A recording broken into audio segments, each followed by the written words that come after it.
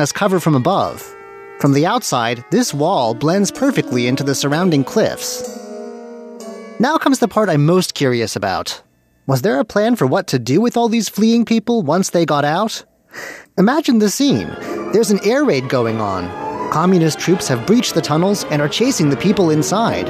Where would all these people go? This is scenario. When they came out from the shelter, there will be an evacuation to the riverside. Right, there's a river over there. That's supposed to be a seaplane to carry them out. It once again blows my mind that all these complicated plans and mechanisms were in place, and almost no one in the hotel ever even knew about them. I later heard that people worked their entire lives here without ever figuring out where the tunnels were. Well, after many decades, the tunnels have finally divulged their secrets. But this hotel is chock full of many more legends. So join me again next time as we return for more secrets of the Grand Hotel. Ladies and gentlemen, here's Shirley Lin with In the Spotlight.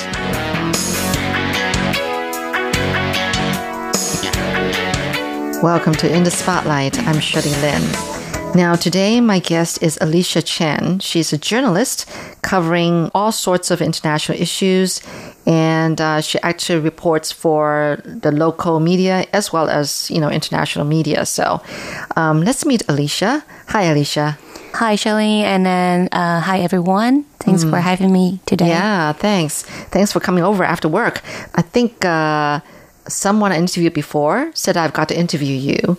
And I think the issue that really jumped out at me is that you're a journalist who really cares about refugee issues around the world.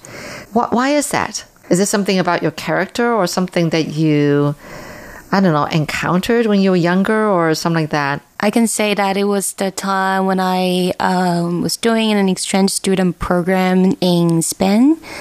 So that was the first time I lived abroad.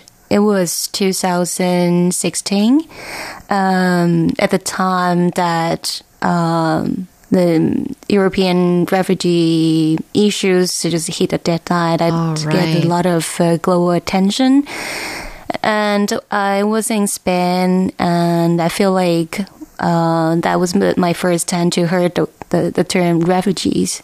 So I started exploring, reading more news, doing some research, but I still feel that the issues that are a bit far away from my experience and my background. Until I met a person in Spain. He worked as a chef on a refugee rescue boat at the Mediterranean. And he works for the Doctor Without Borders as an international NGOs and who focus on like humanitarian assistance and medical, mainly medical assistance. And so I was amazed by his work, and I also was really shocked at what he experienced when he worked on the boat. Mm-hmm. So I got a chance to get on a boat while it's disembarked in Spain. So I interviewed the crew on the boat, and then in Spanish. In Spanish and in English, I have to say. My Spanish is not that good, but I can still manage to interview a couple of people there, especially those who can't really speak English to me. Yeah, and so I was there. I was on a boat for 3 days. I didn't meet any refugees at that time when I was there. I only talked on the boat. I was there with the crew. Yeah. But that was already a big thing for me. I was really young. I was not a reporter. I haven't graduated from the university. Wait a minute. Yeah. You were not a reporter yet? No. You kind of just did it out of curiosity or something? I just feel like I should do something for this. I feel like I know that not so many people, especially people from Taiwan, had this experience to literally being on that boat, on a refugee rescue boat. So I was thinking that what I can do. And that's why I feel like, okay, I want to write a story. I want to cover a story. And I started contacting the editors in Taiwan and Hong Kong just to see if they are interested in this story.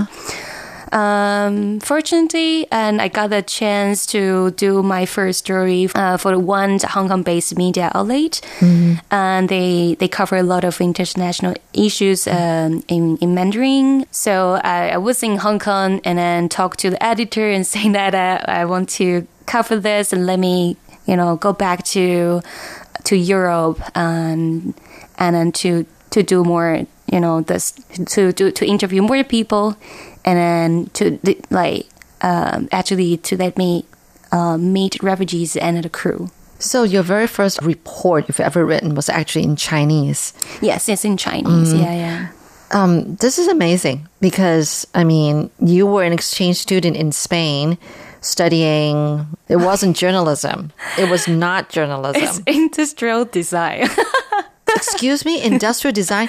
Wait a minute. Okay. Before this interview, you were telling me that you studied at Qingda University here in Taiwan in economics. Yes. Then it was from Qingda that you went on an exchange program to Spain and you studied industrial design. Yes. A totally different field. Yes. And then while you were there, you became interested in reporting about this refugee boat. Yes. And so after this, you decided to become a journalist, right? Yeah. Oh, so many twists and turns in your life. Exactly. Yeah. It was you don't look like that kind of person just from the look of you. But actually inside of you is like, you can't wait to burst out or something like that. You've got all these things that you care about. So when you met this friend in Spain, that he works on this refugee boat, without hesitation, you just went with him and got on this boat for 3 days and reported about it. Yeah. And then you would turn around and called up all these media sources and asked if they want your story. Exactly. Yeah. Well, I would probably consider more details and then budget issues or whatever. But at that time, I was like, wow, I need to do something for this because I really care about that. And I think, although many people think that refugee issues are kind of not that close to us, but if you think deeper what refugees means, it's actually, people who are forced to leave home. And everybody can understand what home is, right? And so when you talk about where is your home and then where are you from, why you can't go back to your country, and do you miss your home? And then even me living abroad, I'm also a migrant, but I voluntarily go there to seek a better life. It's complete in different situation as what refugee actually encounter. But we understand the concept of home. So when we talk about this, and that really made me feel like I can resonate when I interview people there. Yeah. So after doing the stories about the refugee rescue boat, and then I start reporting more issues, more stories on refugee issues. Yeah. So you gave up your industrial design degree. Well, that's not the degree because I was like, I was a bit bored of studying economics in the university. So I was like, if I do an exchange student program in Spain, what would be the best subjects I could learn? And design definitely will be one of them, like art, design, something that, would be great to learn in Spain, right? Okay. That's why I asked the university if it just can let me change the subject. They're pretty chill with that. They're just like, well, yeah, why not? So I got a chance. So I produced my own products that I designed there. I have to go to the factories and use my pool Spanish to communicate with them how to do my products, and it was a fun experience. Yeah, it does sound fun. Yeah. So out of curiosity, if a company were to ask you to do an industrial design project for them, would you be able to? No, I can't. Like some people in Spain, they actually want to hire me at that time. I don't know why, like what they were thinking about. but like, they were so like kind of giving it over. It was like, definitely not. You're listening to In the Spotlight with Shirley Lin. What was that one thing that really touched your heart about the refugee issue? One thing that I found that those refugees, especially refugee youths who are at the same age as me, they become my friends. You know, when I was in Malta, in the UK, in Lebanon, I met so many amazing people, and they are refugees because they can't really be in their country due to some reasons, like either forced to leave because of the war or persecutions. But they are still like amazing human being, and some of them are musicians, artists, architects, and so I have a really great time with them. And then I think that's a moment that really touched me. I remember when I was in the UK, I was in a Halloween party. And then many people were there, students and from different countries. And then I met one classmate. He's from Syria. And then that was the first time I met him. And we started dancing there. And then we danced and then we chat. And then it's like that. That's a really pure human connection. But he was there not because he wanted to pursue this master's degree.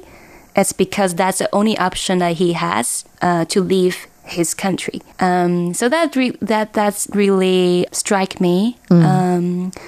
To continue working on these issues. But I think on the other hand, I can resonate a lot as a Taiwanese. Although since I was born, I haven't met any issues that will kind of threaten to my safety. I have a really peaceful life, and then my family take care of me very well, but we always face this kind of threat that maybe one day we might have to leave our home too. You know, and especially recently, we can see what happened in Hong Kong in 2019, and till now, many people have left, and then many of them came to Taiwan to seek a safe haven. Taiwan now as a safe haven for those Hong Kong refugees. In the near future, be the case that we have to seek a safe haven in other countries. Wow. So that's a way that I feel like I'm so much into this topic. Yeah, because I think everybody kind of like have this sense of, I don't know, displaced or loss of being home. Like, yeah. So yeah, I know. I really felt it really hit me hard because I used to live in Hong Kong, for 6.5 years. This was when I was in elementary school. But to think that you never would have thought that one day Hong Kong was going to become like the way it is now, and it's kind of sad. It is. So you've made some friends with some of these refugees, and in fact, even though they're displaced, and you still keep in touch with them and everything? Yeah, basically, because, on social media, it's not that difficult to keep in touch with them. And after the outbreak of the pandemic, I had a call with some of them, and I met in Europe and in Lebanon, just to check in, check in with them, to know what happened there. Yeah, well, it's good to know that even though they're refugees, that they still have access to electronics.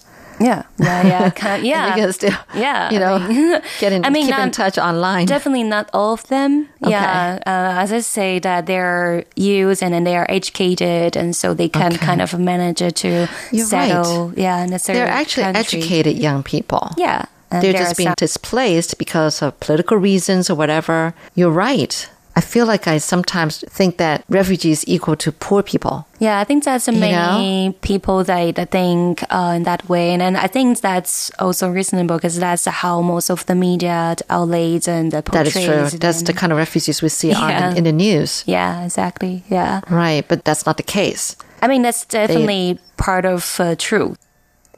To me, Alicia Chan has a soft heart, and that's why she wants so much to be the voice for the refugees. Definitely, she let me see more clearly the ignorance in me about political refugees and how much need there is in helping them. Honestly, I don't know what I can do, but letting Alicia voice out her views about the issue, hopefully, is one way of helping her. Do join me next week as she talks more about her refugee reports and her thoughts about it. For In the Spotlight, I'm Shirley Lin.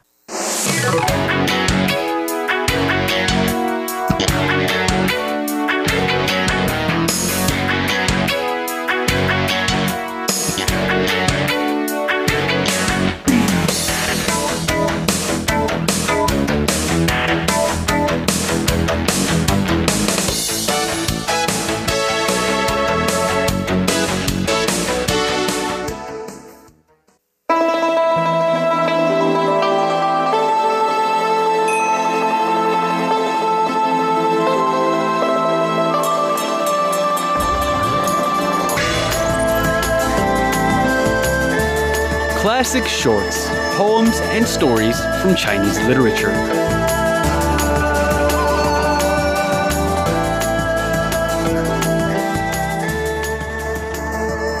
What do you think of when you see spring flowers?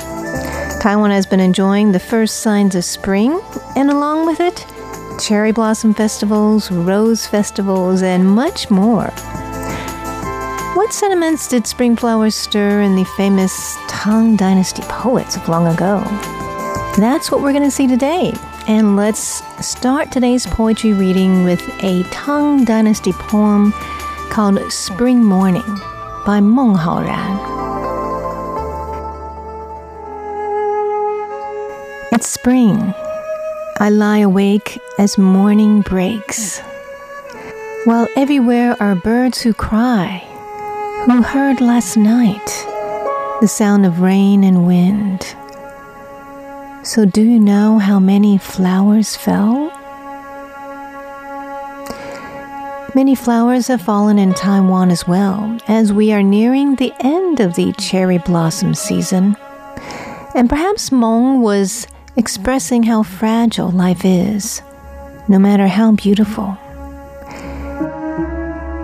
We here in Taiwan have felt that recently with the tragic train accident that occurred on April 2nd.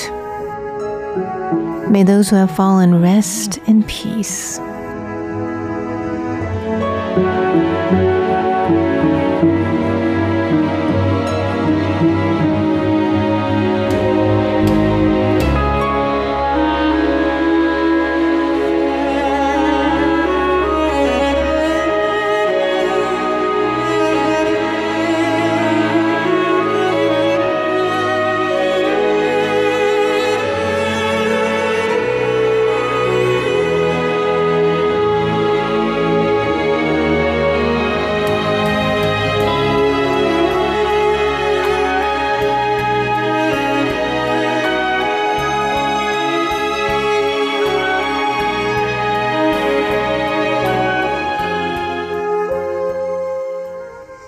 The poet Cui Hu of the Tang Dynasty was thinking about a lovely young woman when he wrote about pink peach blossoms in his poem, written in a village south of the capital.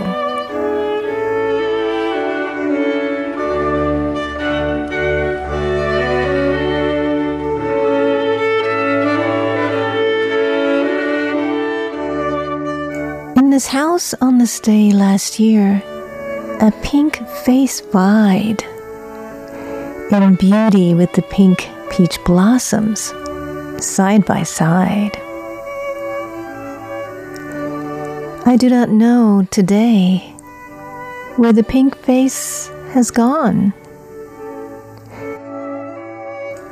In the vernal breeze still smile pink peach blossoms, full bloom.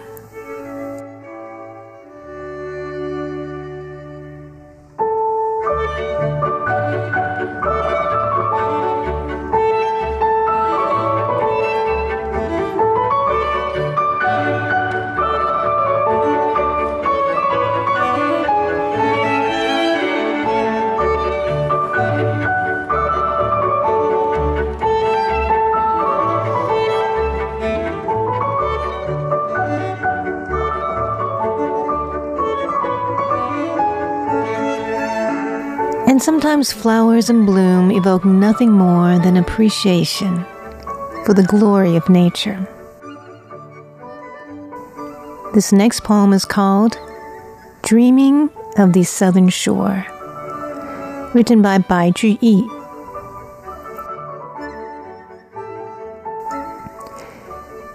Fair southern shore with scenes I adore. At sunrise, riverside flowers redder than fire. In spring, green waves grow as blue as sapphire, which I can't but admire.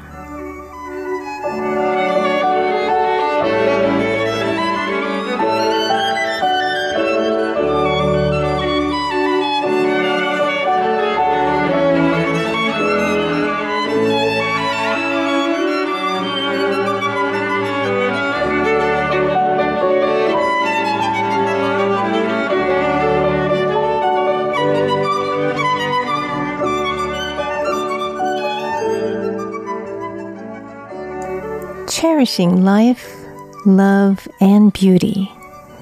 Those are just some of the sentiments that spring flowers inspired in the Tang Dynasty poets. May you stop and smell the roses and other flowers in bloom this spring. Thanks for tuning in to Classic Shorts. I'm Natalie So.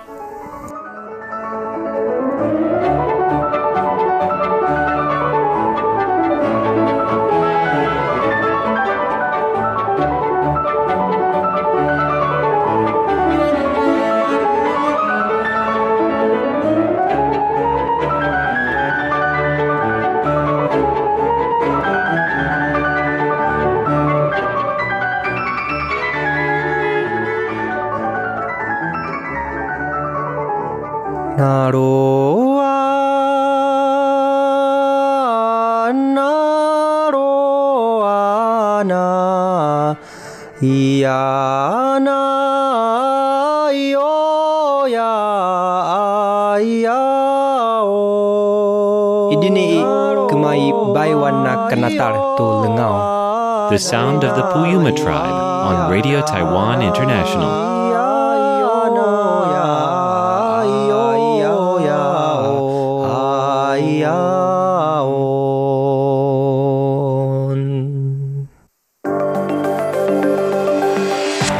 You're listening to News Playlist. We've queued up some of the most interesting reports for you, brought to you by Radio Taiwan International.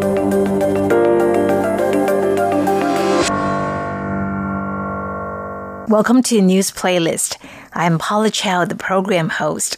A long-lost painting by a famous Taiwanese oil painter has finally been found, and in an unusual place, in the basement of a Kaohsiung elementary school. 60 years after disappearing, a painting by Taiwanese oil painter Chen Ruifu has been discovered in the basement of Datong Elementary School in the southern city of Kaohsiung. The artwork was found as teachers and students were cleaning out the school for renovation work. The painting shows the school as it looked back in 1960. Chen was an art teacher at the school when he did the painting. As it happens, the school was also going through renovation back then too, and that's how the painting got misplaced and was eventually forgotten. The artwork has suffered serious damage due to time and humidity. The school has found a team of art restoration experts who have repaired the painting over the course of 25 days. The artist, now 87, was at the unveiling of his restored work. The painting was later auctioned off for more than 10 million NT dollars or $351,000 US. It has been decided, though, that the painting is to remain at the school, this time properly displayed for everyone to admire. Shirley Lin, RTI News.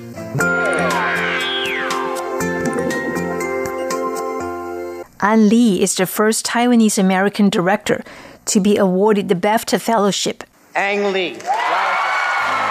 Taiwanese-American director Ang Lee has a long history of winning accolades. In 2013, he won Best Director at the Oscars for Life of Pi. He was the first Asian to win an Academy Award for Best Director. Now he's the first Taiwanese-American to win a BAFTA Fellowship, the highest accolade that BAFTA bestows. Lee won his first Oscar for Best Foreign Language Film in the year 2000 for Crouching Tiger, Hidden Dragon. The next time Lee appeared at the Oscars was to win Best Director for Brokeback Mountain in 2005. After he was informed that he won the BAFTA Fellowship, Lee sent a message to Taiwan, his homeland, through his assistant. He said, "During this difficult year, I'm very touched by this honor from BAFTA and will continue to work hard. Best wishes to all who love and make movies. Thank you all. I also want to send my condolences to friends who were victims in Hualien. Please take care." Ang Lee is the first Taiwanese-American director to be honored with the BAFTA Fellowship. Natalie So, RTI News. According to Taoist mourning traditions, the seventh day after a person's death has a special significance. That's why on Thursday, 7 days after the Hualien train crash claimed the lives of 50 people, Taiwan's railways echo with a very special sign of remembrance. The sound of the train's horn fills the air as it passes Qingshui Tunnel on Thursday morning. And joining it are the horns of trains in Hualien, Taidong, Kaohsiung, Jiayi and Pingdong. The time is 9:28 a.m., the precise moment when the Taroko Express number 408 derailed last Friday. It's a gesture of mourning for the 50 people who died. And drivers across the country are also wearing yellow ribbons in remembrance. Pingdong Station Chief Guo Kun-yue explains. He says the drivers' union wanted to mourn the 2 heroic drivers who died in the crash. He says he hopes they will hear the sound on their journey to heaven. Some people came to train stations especially to witness the moment. One woman says she wants to show that the people of Jiayi won't forget the 2 drivers. The show of unity echoing around Taiwan's train stations is a poignant way to remember the victims of last week's tragedy. Stash Butler, RTI News.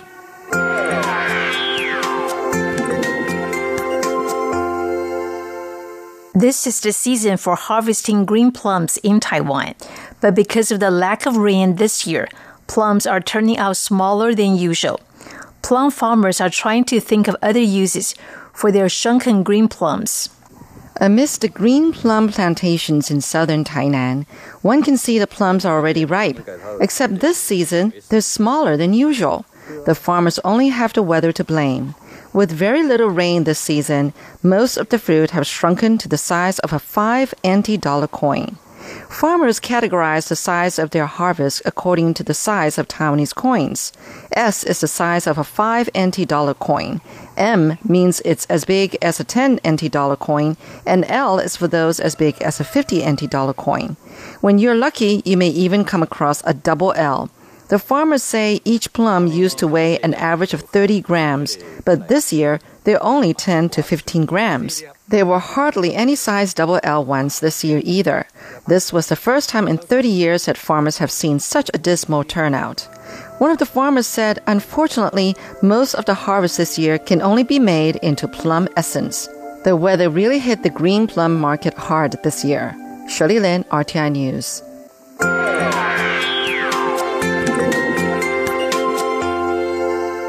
A 47-year-old man in Taiwan raised eyebrows when he was diagnosed with chronic kidney disease and admitted to the dialysis ward.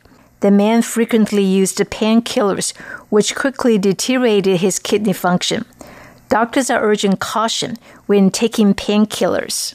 It might be tempting to swallow a couple of painkillers whenever discomfort strikes, but doctors are urging the public to be careful. Doctors diagnosed a 47-year-old man from southern Taiwan with chronic kidney disease.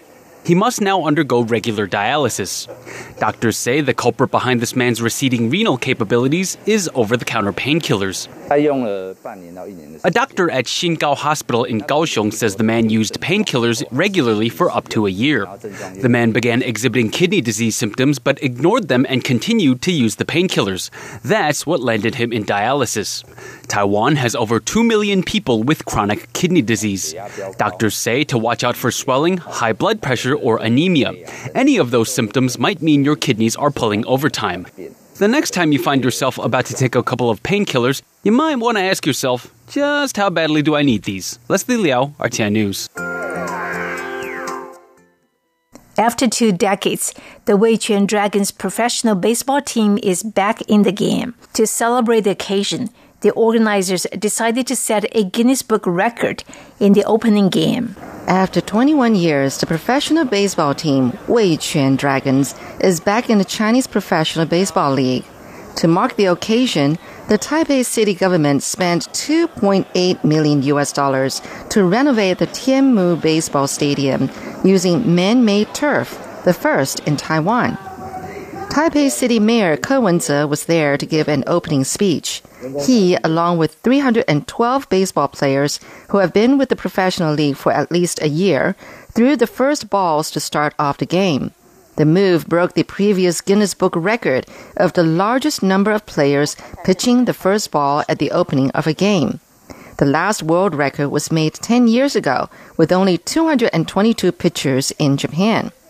Much to the delight of Dragons' faithful fans, the Dragons beat Fubon Guardians 3-0 in their first game back in the league.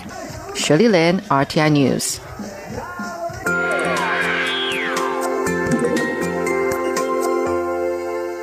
And that's all we have for this week's edition of News Playlist for Radio Taiwan International. I'm Paula Chow.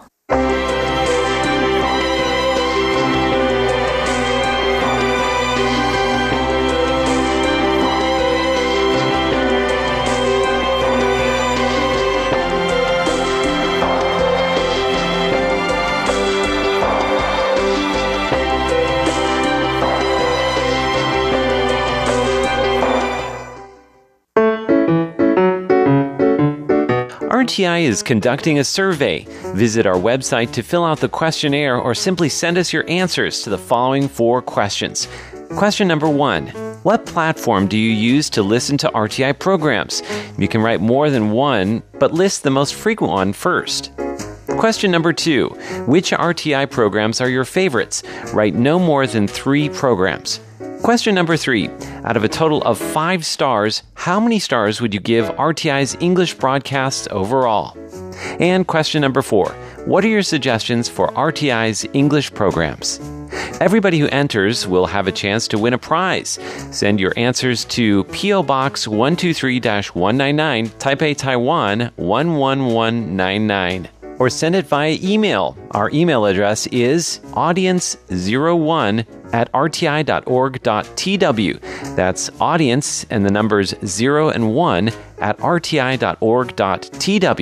Be sure to leave your name, gender, age, and nationality.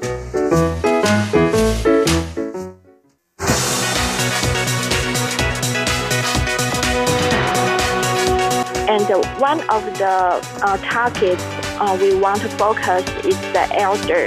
And also we want to focus on the university students or high school students. Everyone can be the digital detective. They can do the debugging on their own. They have more digital ability. Hello and welcome to this week's On the Line brought to you by Radio Taiwan International. I'm Carlson Wong. Summer Chen Huimin, editor-in-chief of Taiwan Fact Check Center, said Taiwan Fact Check Center has helped organize some workshops to help teachers with media literacy, as young children and teenagers today rely on the mobile phone instead of telling them what disinformation is all about. Summer Chen said you might as well just get them involved with the misinformation debunking work. To find out more, we are joined today by Ms. Summer Chen Huimin, editor-in-chief of Taiwan Fact Check Center. Taiwan Fact Check Center is jointly founded by Taiwan Media Watch and the Association for Quality Journalism. Taiwan Fact Check Center is also a member of IFCN, or International Fact Checking Center. Ever since September 2020, that was last year, your center has been working with Taiwan Institute for Information Industry to use artificial intelligence, or AI, to debunk false news. Can you tell us more, Summer? Yes, I think AI is the dream for all fact checkers because it's like when we meet the engineers from III, I just feel like I meet Doraemon. I wish her, hey, do you have any magic device that can help us to do the fact check by artificial, and we can just sleep there, and when we wake up, everything is done. But it's not for real. I have so much patience to know what our process and what we need, and by understanding us, they just figure out what kind of technique they can do to help us. So last year they built a tool we called Rumor Catcher, and the Rumor Catcher can collect all the resource, all the claim resource we have, and then grouping them. And so every day when we open the website of Rumor Catcher, then we can, with one button, we can easily figure out what the frequencies of the claim from our audience, and then we can read all the claim easily. Then we can pick up the claim that we want to do the fact check from. By this tool, it saves us a lot of time. Before that, we are slide our mobile phone, and so because we have a team, so it's pretty difficult for us to work together because everyone needs to spend a lot of time slide the mobile phone and figure out what's the claim we have the most. Then we will have the meeting, and then we need to make the decision. It's a very long process. However, by this tool, we can easily to make a decision. When we save our time, we can do more things to debugging more misinformation, right?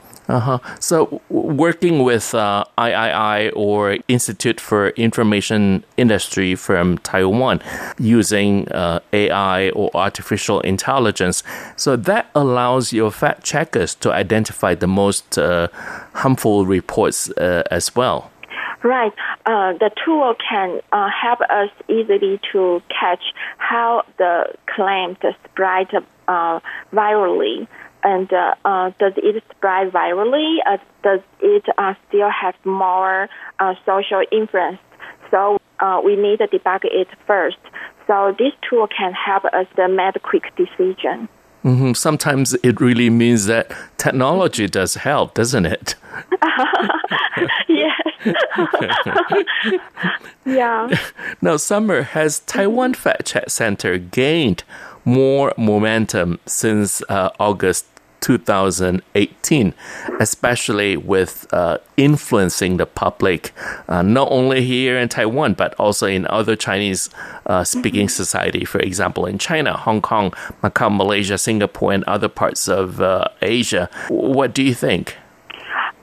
Yes, I think Taiwan Fact Check Center is very few fact-checking organization work with IFCN community in Chinese-speaking world.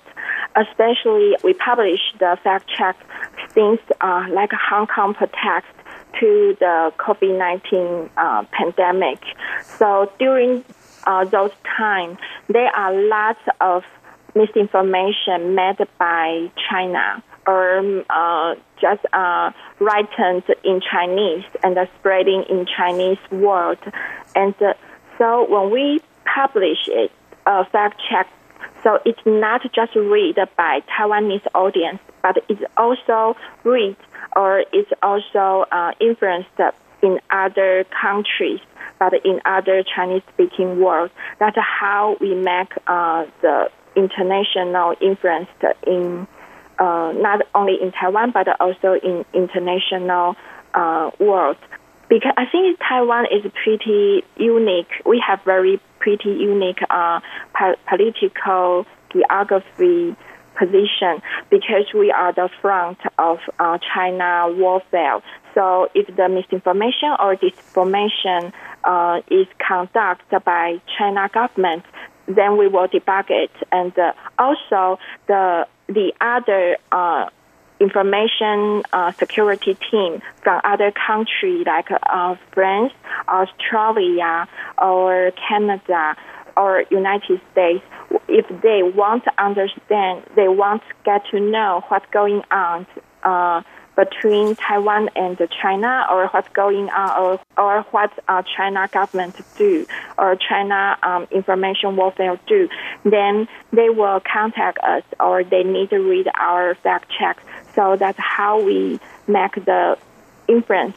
And on the other hand, we have a social network with other countries, fact-checking organization. Although we are beginner, it's our third year to be the partnership of IFCN community. But also there are some younger beginner like Hong Kong, Malaysia, or Mongolia. So they are still on the process to apply to be the members of IFCN. So they will ask the experience from us. We will share our experience, how to do the fact check and how to publish a fact check to gain the social reputation a bit by a bit, and to get the social trust at the beginning. So we can share what we learned within the 3 years. And so that's how we make the other kind of the social influence in the world. You're listening to On the Line, brought to you by Radio Taiwan International. I'm Carlson Wang, and today I'm speaking with Ms. Summer Chen Huimin, Editor-in-Chief of Taiwan Fact Check Center. Especially countries which are very close to us, and if they want to establish a fact check center, they can learn from Taiwan, because Taiwan has had a lot of disinformation, either coming from China or related to coronavirus. Right. Now, what do you think has been the most ridiculous false news that your center has debunked until now? Most ridiculous.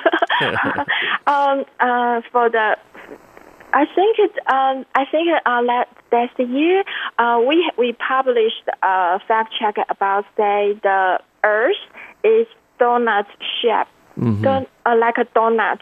The Earth is not a ball; it's a donut. And this information, and they say there is a new theory. The scholars say the Earth look like donuts, but you can't see in your eyes because the light. And actually, those information is not only spreading on social media, but is also published by mainstream media. A lot of newspaper and the TV station, they have the same news, and we published a fact check to debug it. And the other one is about the banana. There is a very global misinformation, and it's spreading in many countries during the pandemic. And in some countries, at the beginning, we saw it in Australia and Philippines or other country, and it say the scholars from Australia doing the research, and the research found the banana can cure COVID-19. And the other country say the banana spread the COVID-19. And when we watch the ridiculous misinformation, then after 6 months, I think it's last September. At that time, our banana is too much. So government encouraged the people to eat banana every day. And at that time, this misinformation come into Taiwan, and it has our version. It says, why the Taiwanese didn't have many cases, because the Taiwanese eat banana. So please eat more banana. Banana is can be the cure to COVID-19. So I think it's pretty fun and interesting.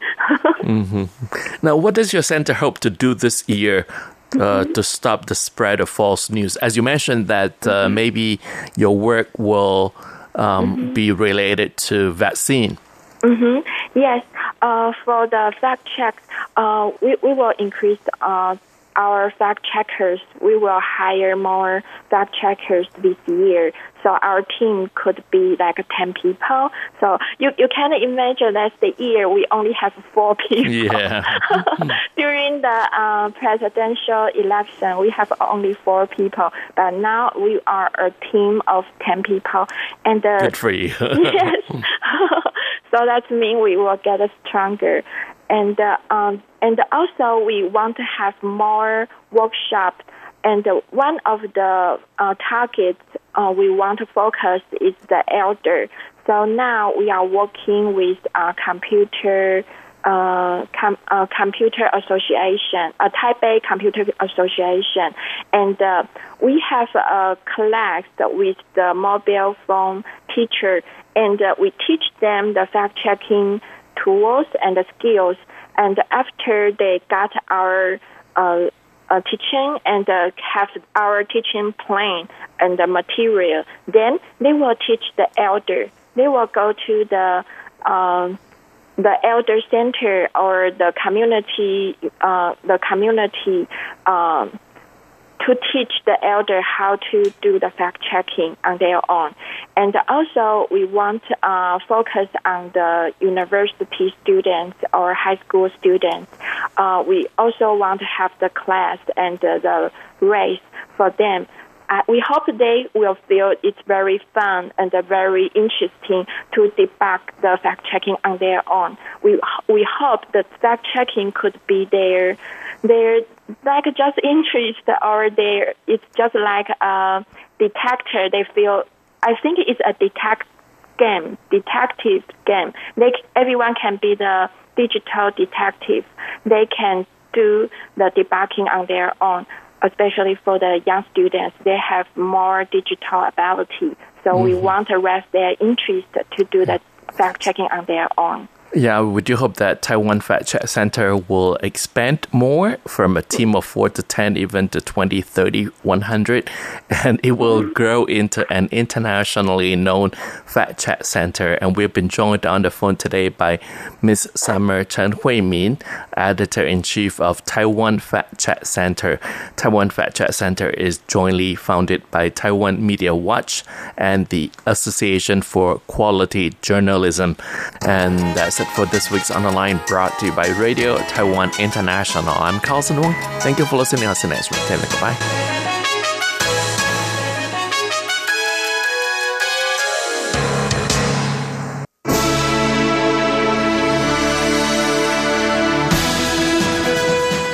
Thank you for listening to Radio Taiwan International, broadcasting from Taipei, Taiwan. Check out our website at english.rti.org.tw. Again, that's english.rti.org.tw for the latest news and features from Taiwan. You can also listen to our programs and watch videos as well. Our 60-minute English language program can also be heard every day at the following times and frequencies. In southern China and South Asia from 1600 to 1700 UTC on 9405 kHz. Again, that's in southern China and South Asia from 1600 to 1700 UTC on 9405 kHz. And in Southeast Asia from 0300 to 0400 UTC on 15320 kHz. Again, that's in Southeast Asia from 0300 to 0400 UTC on 15320 kHz. We'd love to hear from you. Please send your comments to P.O. Box 123-199, Taipei, Taiwan. Again, that's P.O. Box 123-199, Taipei, Taiwan. Or send an email to rti@rti.org.tw. Again, that's rti@rti.org.tw. Also, visit us on Facebook. The address is fb.me/Radio Taiwan International. Once again, on Facebook, we're located at fb.me/Radio Taiwan International for videos, photos, and news of interest from Taiwan. Thank you once again for listening to Radio Taiwan International.